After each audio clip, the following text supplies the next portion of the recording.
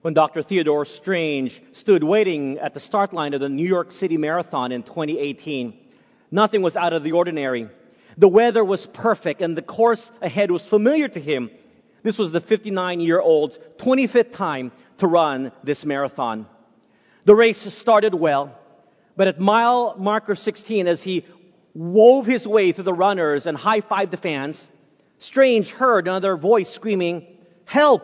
Help!" He says, "I looked over and in the middle of the street, a woman was standing over her friend who was lying on the ground." And he said, "My instincts took over as a physician. I stopped running and went to be over her." Approaching the fallen runner, the physician immediately knew something was wrong. You see, this woman's face was turning blue. She wasn't breathing, and she started to foam at the mouth. When Dr. Strange knelt beside her to check the pulse on her wrist, he felt nothing. Without hesitation or thinking about his cramping legs, the doctor started performing CPR. And when the chest compressions weren't working, he shouted for the nearest police officer to bring him a defibrillator from a nearby medical tent, which delivers a medical electric shock to jumpstart the heart. Well, they set up the defibrillator and delivered the shock the machine advised. Still, the woman wasn't responsive. When they shocked her again, she didn't respond, nor did she move after the third shock. Finally, after a fourth shock, the woman twitched and began to move. She had a pulse again, Dr. Strange said, and we were all relieved. Still, it was a serious situation. The woman needed to be immediately sent to a hospital in case she fell into cardiac arrest again. Dr. Strange waited by her side as the EMS staff loaded her onto a stretcher and into an ambulance. While they were waiting, a police officer asked the doctor what I was going to do. "I told the officer," he writes, "I have to finish this race for her." As the ambulance pulled away, Strange picked up his pace again. His legs felt heavy with lactic acid. He finally made it to his family a few miles up the street, and he promptly broke down in tears. "It hit me what had happened," he said. "I couldn't stop thinking about whether she was all right or not." Encouraged by his family, Strange forged ahead, eventually finishing the New York City Marathon in 5 hours and 16 minutes. Once he crossed the line, he immediately sought out police officers to check on the woman's status. He learned that thanks to his quick care, she was alive and stable at the hospital. He says, "People have been calling me a hero, but I was just doing what I was trained to do." We have a saying in New York, he says, "If you see something, say something." But my personal philosophy has always been, if you see something, do something. That whole time that I was helping this woman, not a single runner stopped. I get it, he notes. We all want to run a fast time, but it's our obligation to help someone who needs it. There are some things that are more important in life. My friends, so many of us are running this race called life. But as we run this race, we're just trying to finish first. We're trying to finish with the fastest times. Even though, if you think about it, there is no price for finishing first in this life. And so, we don't run with a sense of purpose. We run from one point to another, and we wouldn't let anyone who is in need stop us. More than 2,000 years ago, there were a lot of runners that Resurrection Sunday or Easter Sunday. People running all over the place for all various reasons. How they ran affected their outlook in life. We want to study these runners because the type of race you run in life will determine your motivation, your joy, your satisfaction, your purpose. You know, I found that people usually run the race of life out of a sense of necessity or a sense of obligation, and perhaps some with a sense of purpose. What type of runner are you as you run this race called life? When the alarm clock rings early in the morning to get you out of bed, do you jump out of bed with excitement to face the world? Or do you lay frozen in bed, dreading the start of a new day? Where do you find your purpose? Where do you find your motivation? Turn with me in your Bibles today to John chapter 20 as we take a look at verses 1 to 8. John chapter 20, verses 1 to 8. we want to take a look at what the Bible tells us about those runners on that first Easter morning. Reading from John chapter 20, verses 1 and 2. Now on the first day of the week, Mary Magdalene went to the tomb early while it was still dark and saw that the stone had been taken away from the tomb. Then she ran and came to Simon Peter and to the other disciple whom Jesus loved and said to them, "They have taken away the Lord out of the tomb, and we do not know where they have laid him." Mary Magdalene had gone with some other women, as Luke chapter 24 tells the same corresponding incident. They went early that Sunday morning to put spices on the body of Jesus Christ to help with the natural decomposition process. But they didn't see the body, and so they wrongly assumed that perhaps someone had stolen the body, or perhaps grave robbers had desecrated the tomb. So she ran to where the other disciples who were still in Jerusalem were congregating and told them of this news. Somehow, Mary was confused, or perhaps she had forgotten that Jesus had told them that when he died, after 3 days, he would rise again. You see, Mary had gone to the tomb because that's what you do to people who have died in the early first century. You go and put spices on the body. It was just something that you did. It was custom. It was tradition. She was going through the motions, perhaps out of necessity, as to why she did it. Yes, we don't question her bravery or her devotion to Jesus to go and to do this while being associated with Jesus, especially on that weekend, could put your life in danger. But if there was an ancient checklist to do for someone who had died, that was what you did. She didn't expect to experience a resurrected Savior. She thought that Jesus was still dead, and she was going to add to her ancient checklist to put the spices on his body. She represented a runner who was running this race called life out of necessity. Look at what she said. "They have taken the body of the Lord, and we can't find it, so that we can put spices on it." The body was important for her. How can I do what I need to do if I can't find the body? What an inconvenience! The body isn't there. You know that feeling when you have a list of things to do? You have a list of things to accomplish, and it's so satisfying that when you finish it, you can check it off. But it's annoying when you have a list and you can't check it off. In her schedule, in her necessity-driven mindset, she missed the bigger picture. There was no body, and that is a wonderful news. Of course, we know there is no body, and that the body isn't there because Christ had risen. He had conquered death. But for Mary that morning, she characterizes one who runs this race of life out of necessity. My friends, there are lots of Christians who simply go through the motions of the Christian life out of necessity because they know they have to do certain things. They are living their lives simply waiting for the coming of the Lord or for Jesus to call them home. The less challenge you give them, the less call for changes in their lives, the less life transformation they see that would make them guilty of having to make the same changes in their life is a good thing. I'm a Christian. That's good enough for me. I'll wait until the Lord calls me home. They like things that are planned. They don't want any deviations in their life. They don't want God to interrupt their life and mess up their life. They want everything to always be the same. These are people who run out of necessity. These are Christians who run the Christian life with the motivation to simply do it because they need to do it. But you know what characterizes these types of people? These people are people without joy. When you do something out of a sense of necessity, you won't have joy. If you know our family, you know that we love to travel as a family. And to ensure that our 3 children were good travelers, especially when they were young, we had a rule. We allowed them to buy something every day when we went on vacation.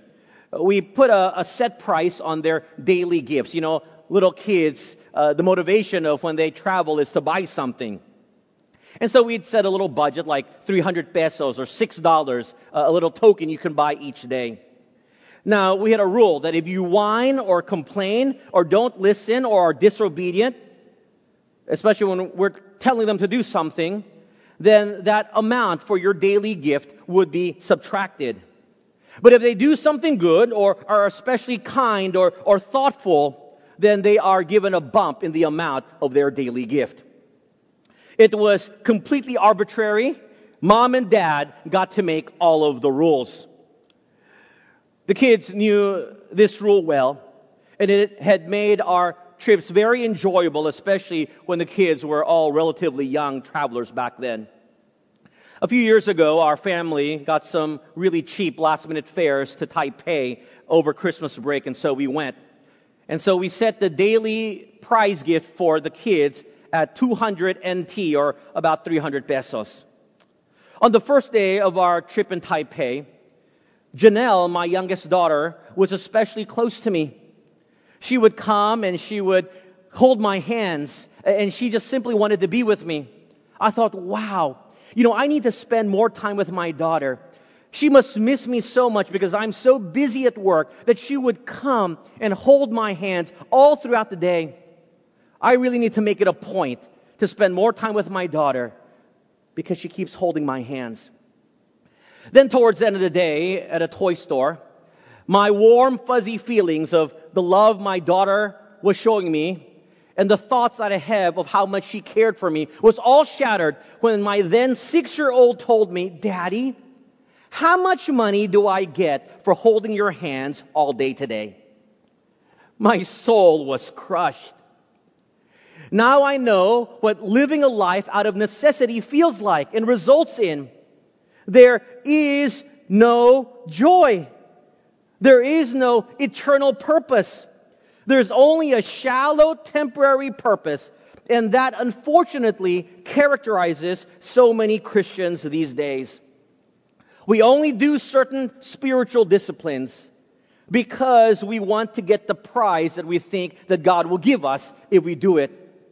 Imagine the Savior who died and rose again for us and how He must feel when we simply go through the motions.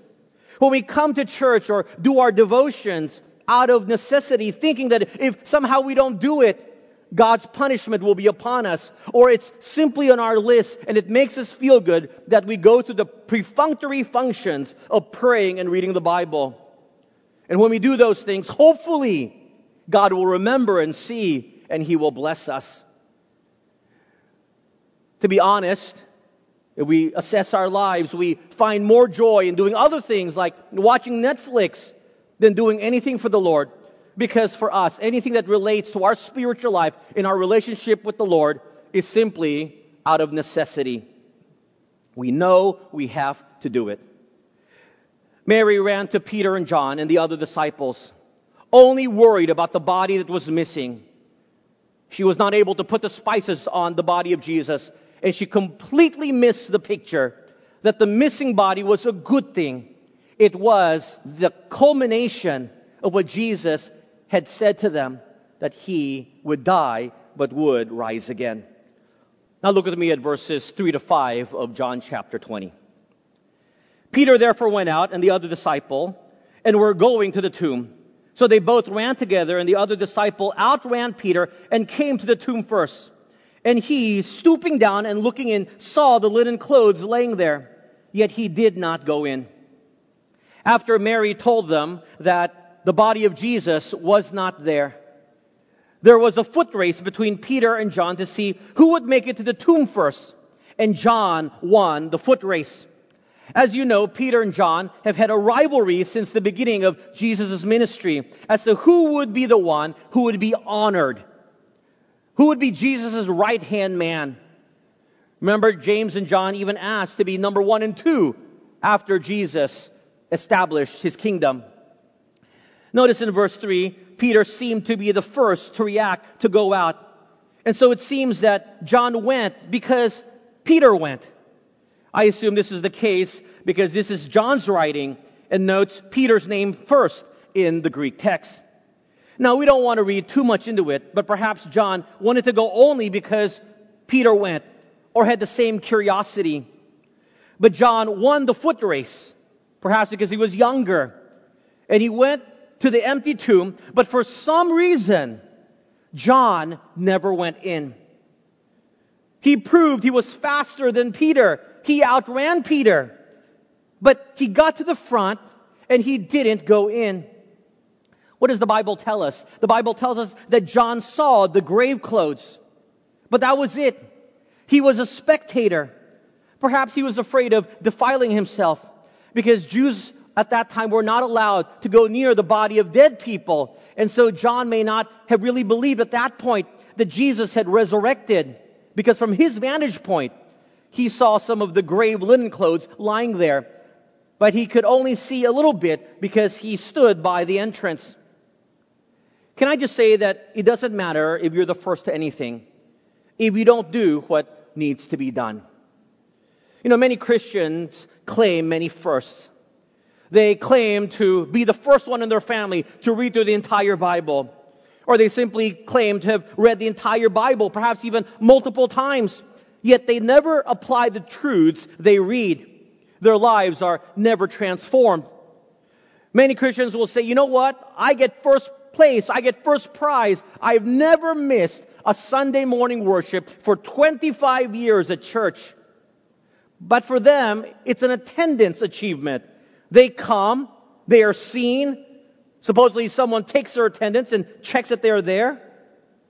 But that's it.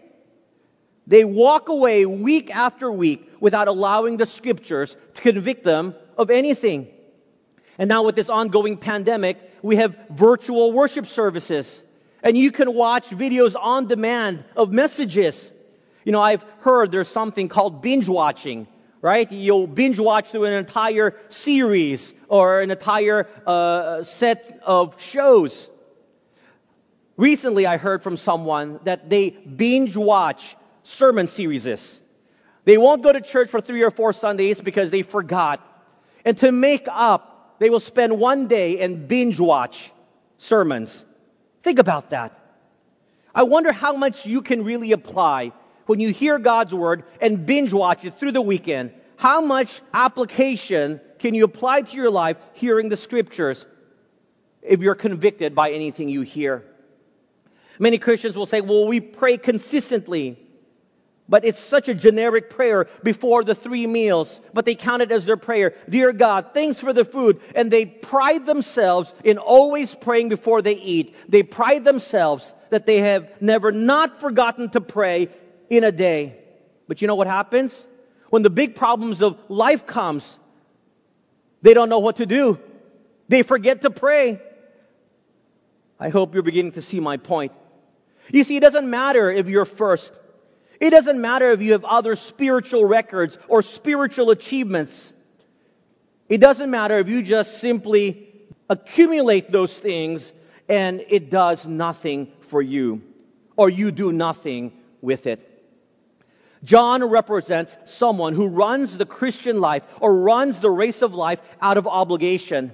He perhaps says, Peter was running, so I better run with him, not wanting to be left behind. He won the race, but that was it. Nothing was accomplished, nothing changed, nothing was done. I'm reminded of this often told story. 2 hikers were walking through the woods when they suddenly were confronted by a giant bear. And immediately one of the men took off his boots and began to put on a pair of running shoes. What are you doing? Cried his companion. You know we can't outrun the bear even with running shoes. The man turned to his friend and said, who cares about outrunning the bear?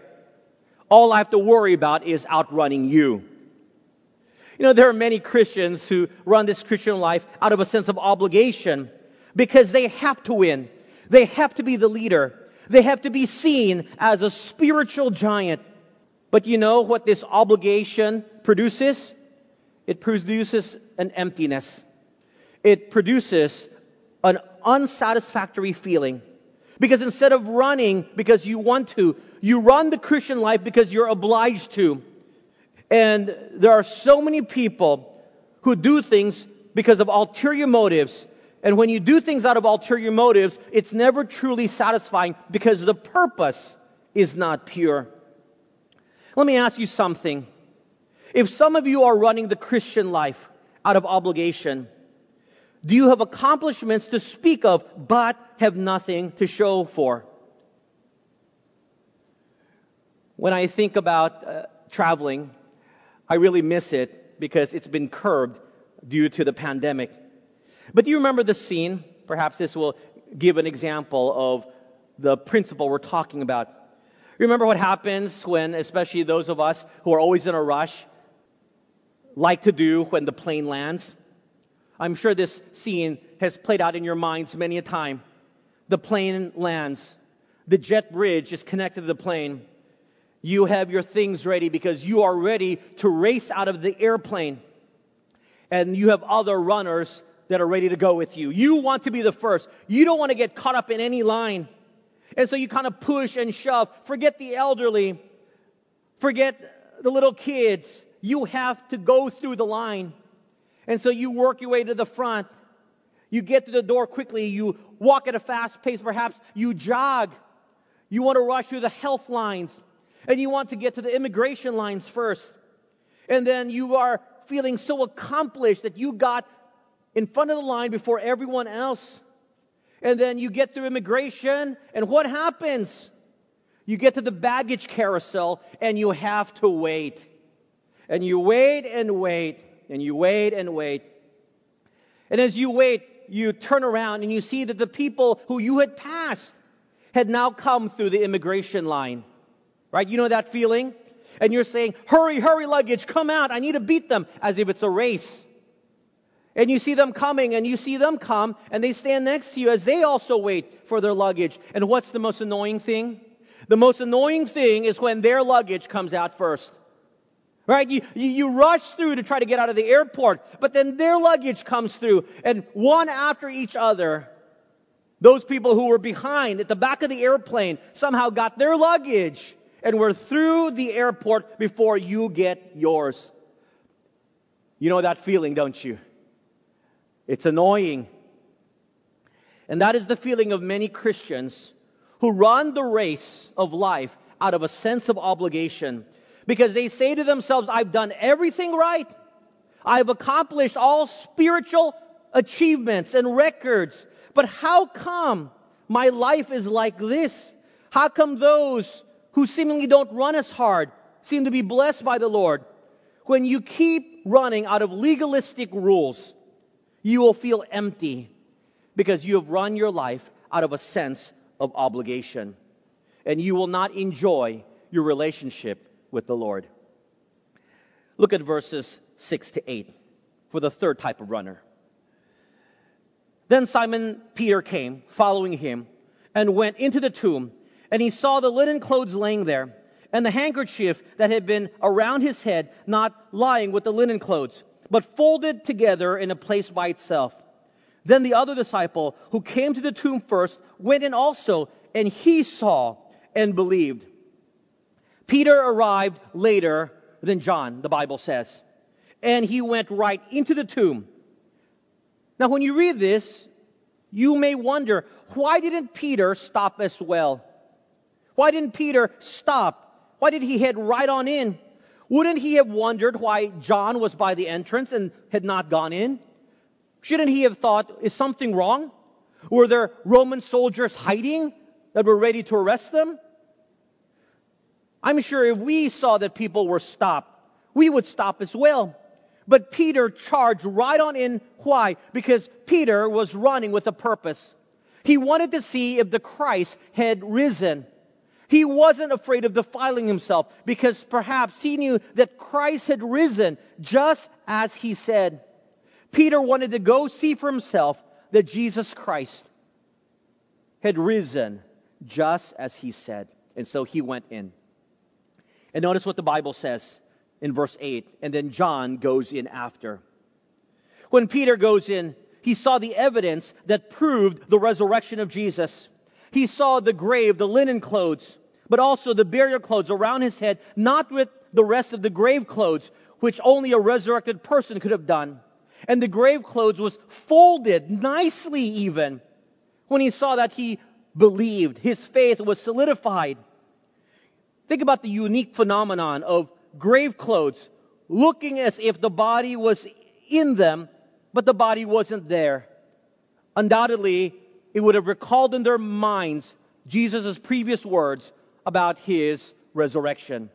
You see, a grave robber wouldn't have left the clothes in such good order, as they would look for valuables buried with the persons and then quickly get out of there. They wouldn't fold the linens of the dead. But here's something that's unique. You know, that's why oftentimes you see churches around the world, they will drape the cross with linen. Because it was the linen that proved to Peter and John that the Savior had indeed been resurrected and conquered death. His body was no longer there. Finally, John goes in.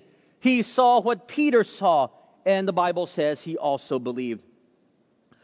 When one goes in to the race of life with a purpose, they begin to see in ways that others would not see as well. You will begin to see God at work in people's life. You will begin to see the evidences that we believe in a risen, living Savior. Remember, all three runners saw the same scene. But the first two, Mary and John, missed the whole picture. It was Peter who first saw and believed, because he was running with a purpose. He went straight on in. And in other biblical passages, we're told that when they understood that Jesus was resurrected, they were filled with joy. My friends, do you have joy in your life because you recognize and realize that you and I live for and serve a risen Savior, and He is at work in your life and He's at work in other people's lives? When you run with a sense of purpose, you run with a purpose because you acknowledge the resurrected Savior in your life.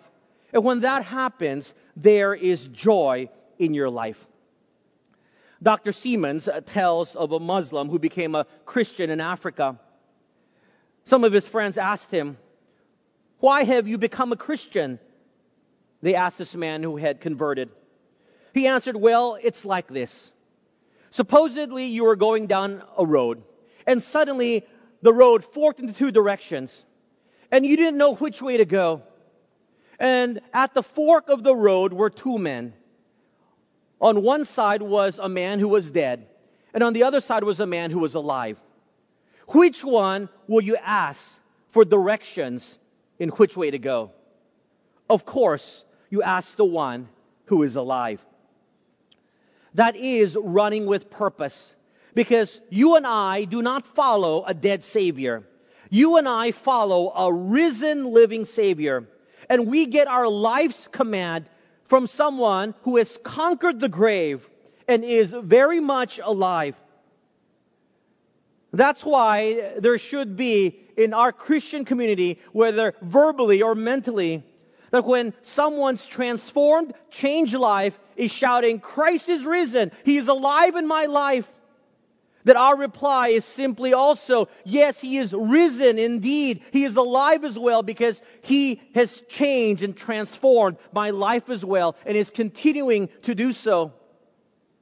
My friends, what is the purpose of your life? When you run this race called life, do you run with a purpose? Do you wake up every morning out of bed with a joy in your heart because you realize there is a purpose for you to fulfill? Peter ran with purpose, went straight into the tomb, and left very much satisfied. He saw what he needed to see, that Jesus Christ was alive because His body wasn't there. He had risen, and he began his own journey of restoration, and he became one of the boldest spokesmen for the Lord. What about you? When you and I are reminded that we serve a risen Savior, does it elicit an excitement in your life? Will you begin to run with purpose? You know, the purpose of your life does not have to begin when you get a horrible disease. It doesn't begin when you lose your job. It doesn't begin when you have been rejected or you lose a loved one, or perhaps you are rejected in love. It begins when you acknowledge and believe in the resurrected living Savior and see Him at work in your life and in the life of other people. Run with purpose, my friends. The purpose to live for God's glory by fulfilling the Great Commission, showing forth the Great Commandment, because we serve a risen Savior.